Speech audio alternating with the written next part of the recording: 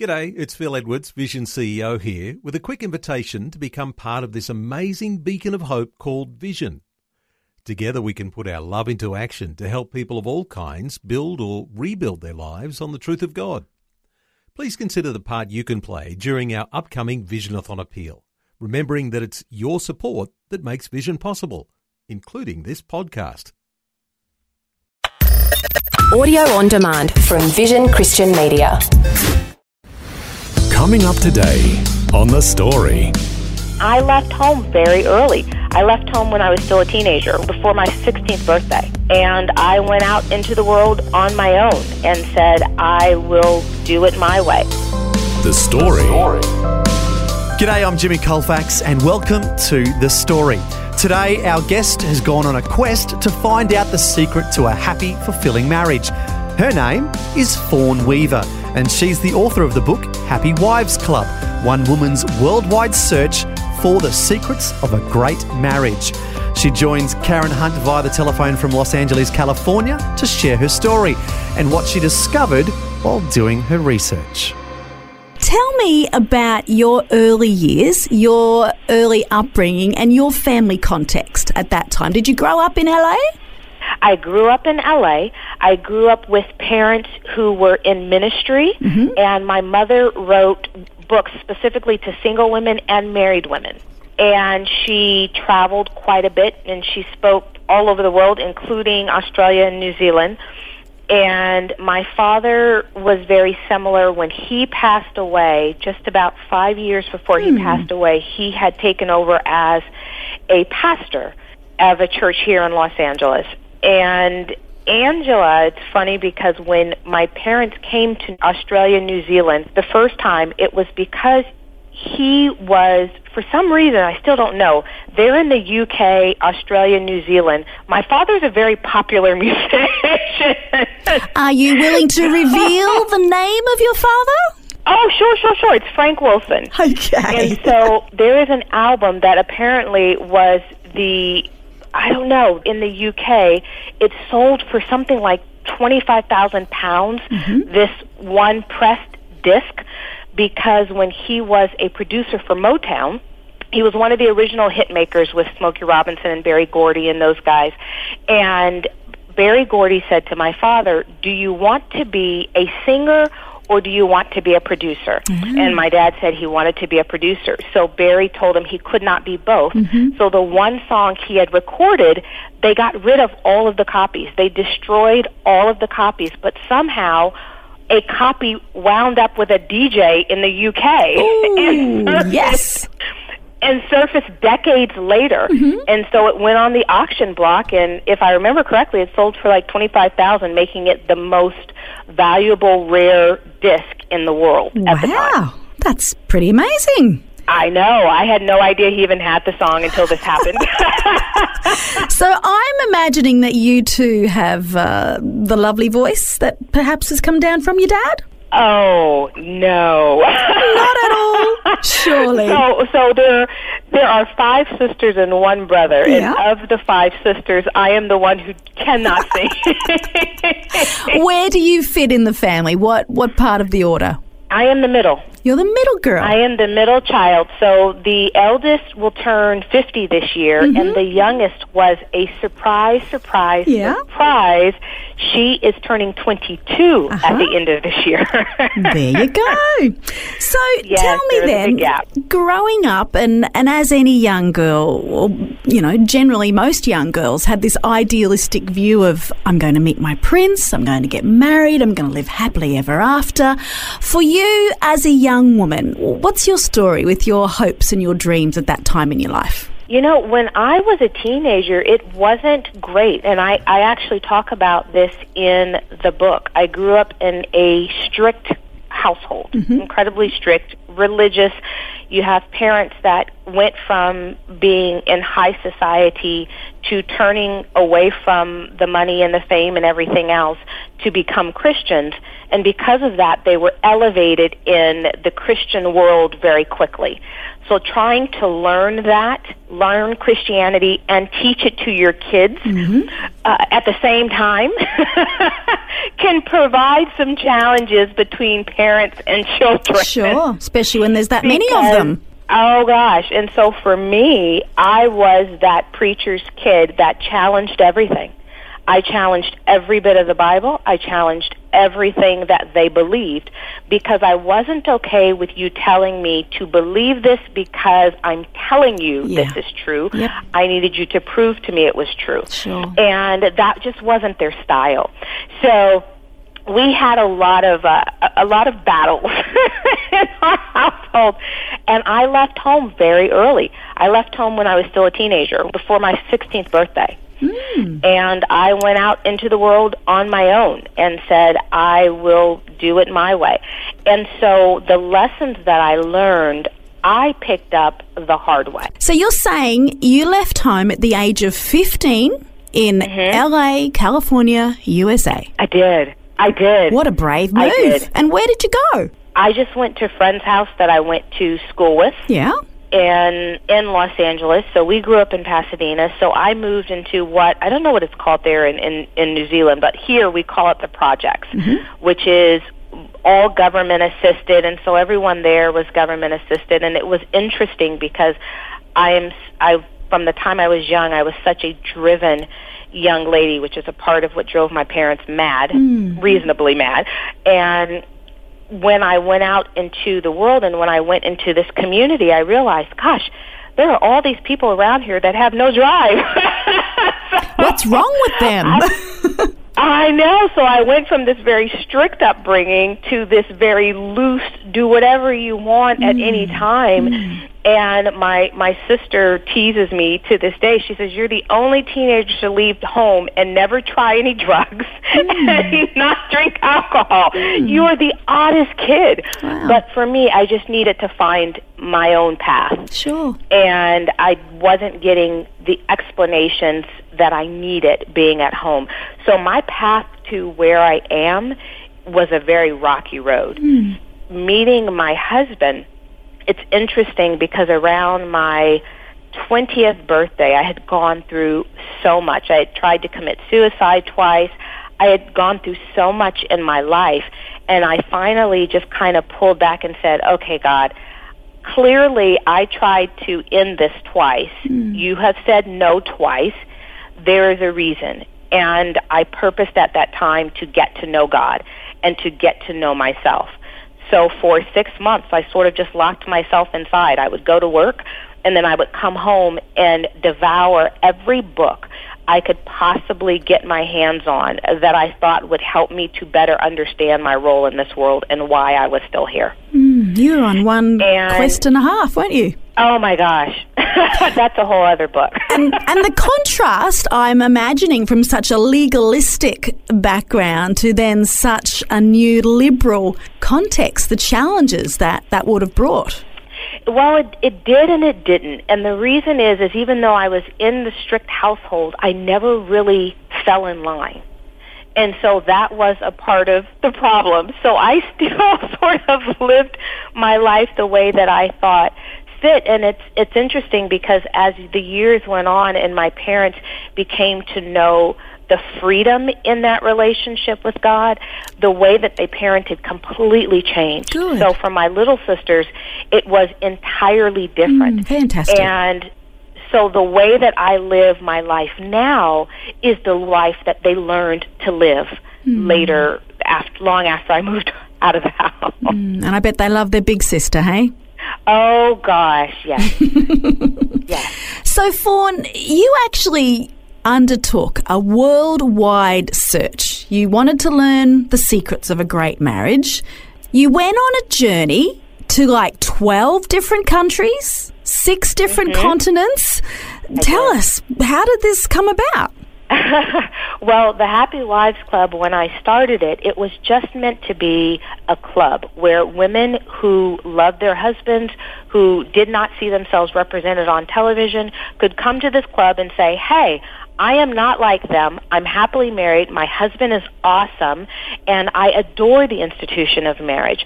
And that's it. I mean, they would literally just come, just sign their name, what year they got married, what state, what country they were in, and that was it. You joined the club. And as the club began to grow in the thousands and into the tens of thousands and into 100,000, there was this consistency that emerged whenever I would ask the question of those happily married 25 years or more, what is your secret to a happy marriage? Mm-hmm.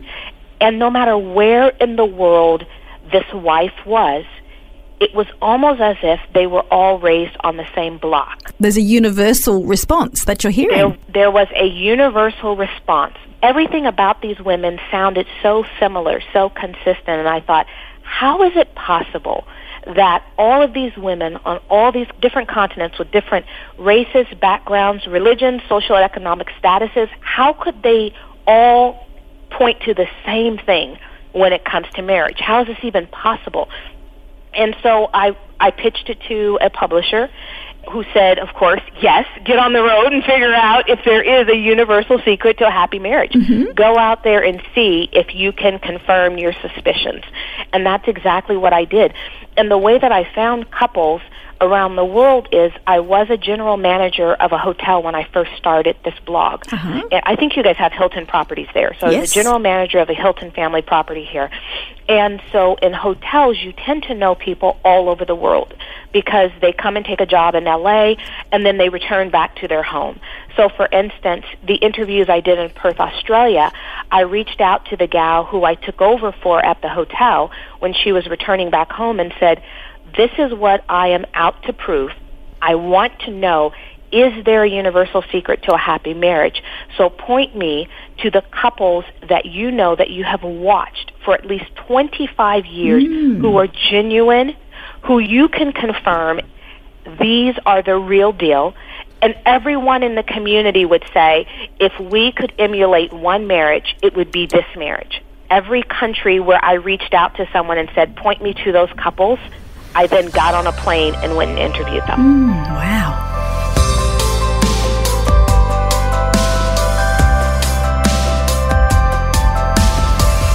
You're listening to The Story.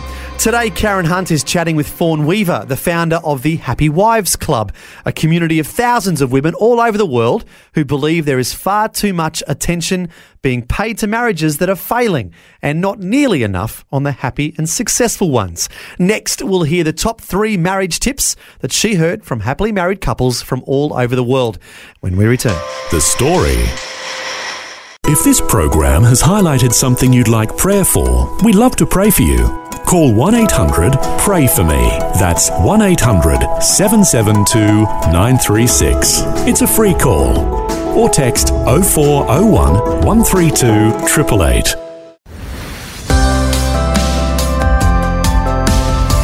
Hi, I'm Jimmy Colfax, and this is The Story. We're continuing with Karen Hunt chatting with Fawn Weaver, author of the book Happy Wives Club, One Woman's Worldwide Search for the Secrets of a Great Marriage. She's also the founder of the worldwide Happy Wives Club and is sharing what it's all about. So we're not talking about just a little club in the local community hall in the back of the park. We're talking major online collaborations, face-to-face, personal meetings all across the globe, yeah? Yes, all over the globe. So Happy Wives Club, when it began, it was an online community. That's how it's exploded around the world. We started with 5 women, my mother, one of my sisters, 3 of my closest girlfriends, who all had marriages similar to mine, who every time they looked at their husband, they fell in love all over again. And so I sent an email to them right after I started the online club, and it was probably 2 o'clock in the morning, and I said, send this to every happily married woman you know that isn't reflected in what Hollywood shows us in the movies and on television. And that went to 5 women that all lived within 20 miles of me. And within 4 weeks, we were in 22 countries. Woohoo! I love it. Wow. So hey? Yes, so what started off as an online community has grown to include women getting together in groups and clusters all over the country. I leave here tomorrow, actually, for Minneapolis, and I am going and meeting up with Happy Wives Club members there. So for travel lovers, in your book, I mean, it's in my hot little hand here. It's beautiful. It's got a nice blue cover. You've got continents and hearts. And for me, I too am a travel lover. Now, each chapter in this book references a different international city and the adventures that you've actually found there. Gosh, it's just exploded. What do you love about this? You know what I love is there was a quote by, I don't know if you have Brides Magazine there, but there's a quote by the editor of Brides Magazine here, and she referred to it as eat, pray, love, but not down on marriage. What I loved about writing this book is I am not a marriage expert. I am an intentional learner. And so I go and I sit before people that have been married so much longer than me, and I learn what not only makes marriage work, but what makes marriage great. And then I take that and I apply it in my own marriage. And so being able to travel this road and to go to all of these different countries, the book is as much about the adventure as it is about what I learned. So you go where I go, you eat what I eat, you visit the couples that I visit, and you learn all about their love, their marriage, and their family. In some countries you meet their kids, but it's more of a story than it is a how-to. It is not a how-to book at all. I'm privileged to be chatting by phone with Fawn Weaver. She's in Los Angeles, in California. She's the founder of the Happy Wives Club. Yep, with tens of thousands of members in more than 100 countries, Fawn determined there was far too much attention being paid to the marriages failing and not nearly enough on those she'd come to know through her club, the happy and successful ones. Tell me, Fawn, the simple numeric code 712. It's pretty magical in itself, isn't it? What is that all about? Oh, the 712, it's funny. Initially, I thought the book would be called 712, but then I couldn't get to Antarctica. So it was such a pain to try to get to Antarctica. We said, we better change that. But it came from Matthew 7:12, and it is the scripture where Jesus is telling us what is the most important thing. And so when looking at that, I thought, gosh, to love God and to love others as we love ourselves, is that really what all this falls under? So meaning, if we love our spouse the way we want our spouse to love us, does everything fall right under that? And quite frankly, it did. Everything that I came across. Now, I have to tell you, there were 12 secrets to a happy marriage. So there were 12 things that came up in every single marriage across the world. And I did not recognize them initially. And then when I sat down to write the interviews, I wrote things out on a yellow notepad.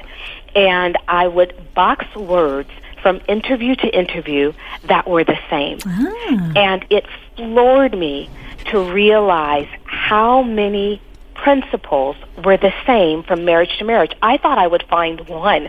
I literally told the publisher, I am going to find the universal secret to a happy marriage. So we're talking beyond the one golden rule.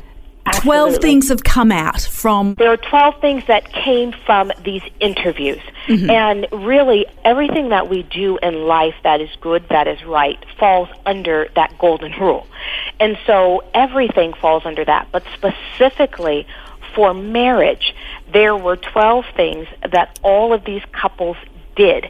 And so when you say, for instance, believe in God, I will hear a lot of people say, the secret is just to put God first. And I will always challenge them in that and say, what does that look like in tangible terms? Does that mean you love your spouse more? Does that mean you treat them better? Does that mean you forgive them immediately? Does that mean you do not argue and complain, as Paul said? Do all of these things, are these things that you do? And I think for a lot of us, especially in our faith, we kind of cop out with that by saying put God first, but we don't really do the work.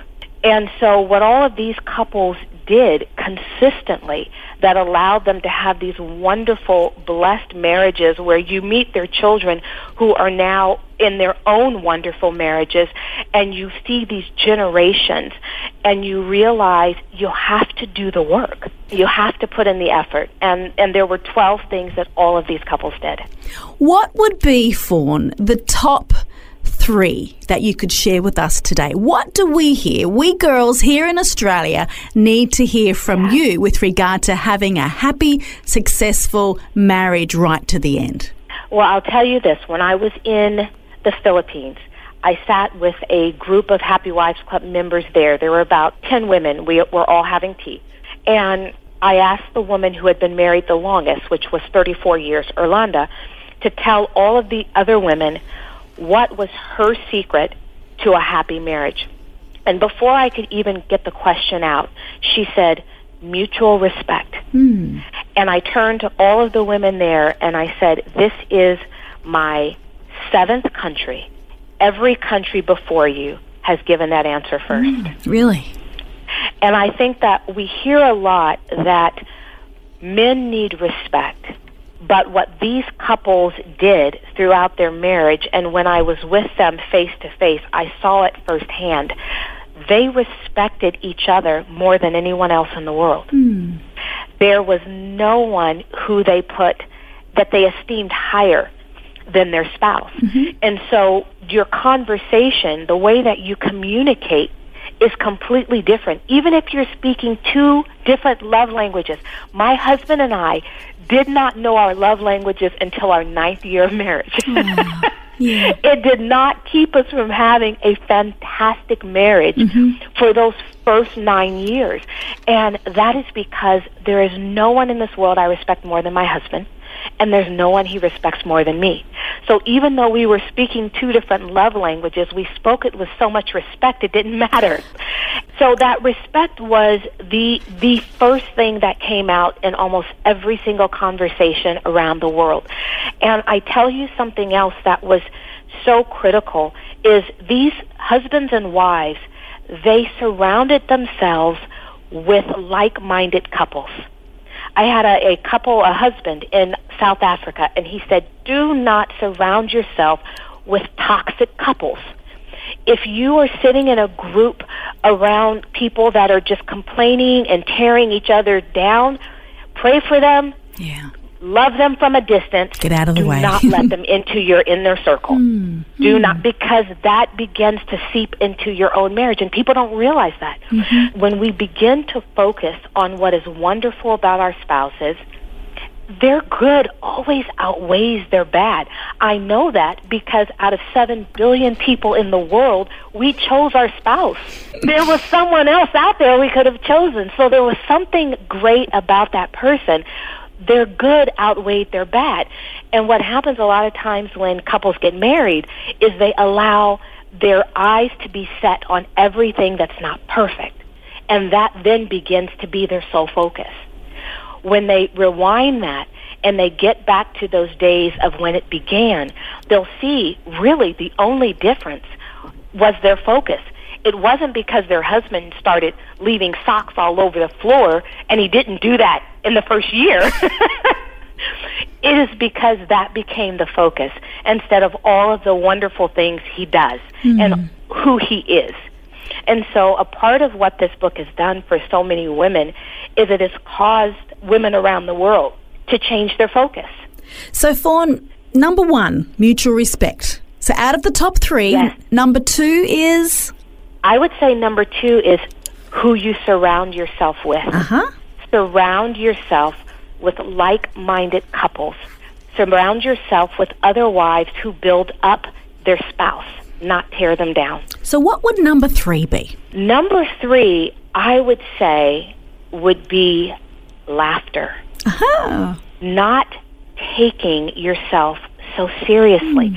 When you think about it, you and I could go out and be girlfriends and just chatting it up and having a ball and laughing and joking, and you can point out my flaws and we can laugh about it and it's no big deal. But then when our spouse points out our flaws, all of a sudden it's a big deal.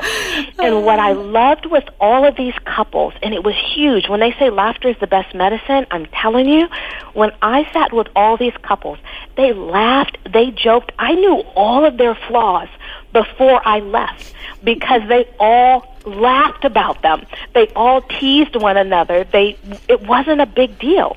It was like, yeah, everything I do isn't perfect, and that was okay.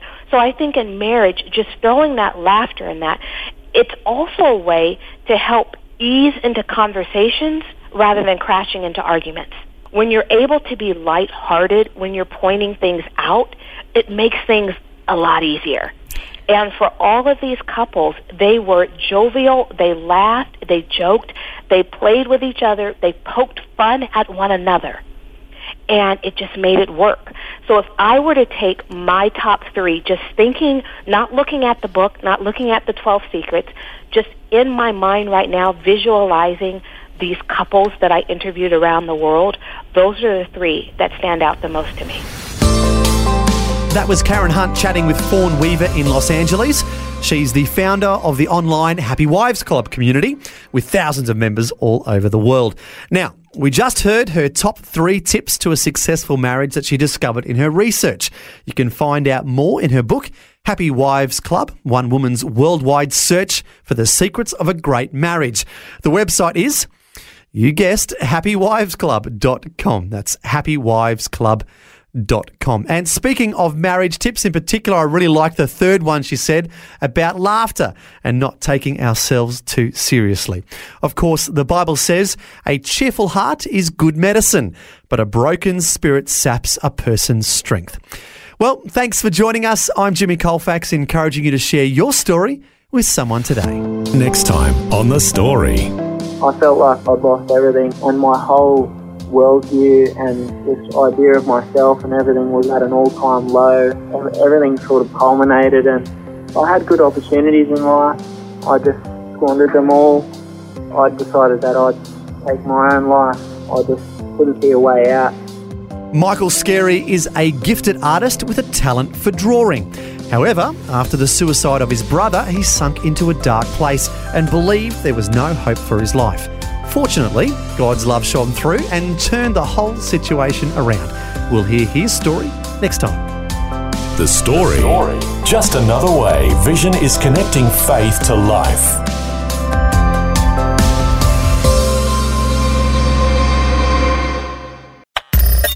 Thanks for taking time to listen to this audio on demand from Vision Christian Media. To find out more about us, go to vision.org.au.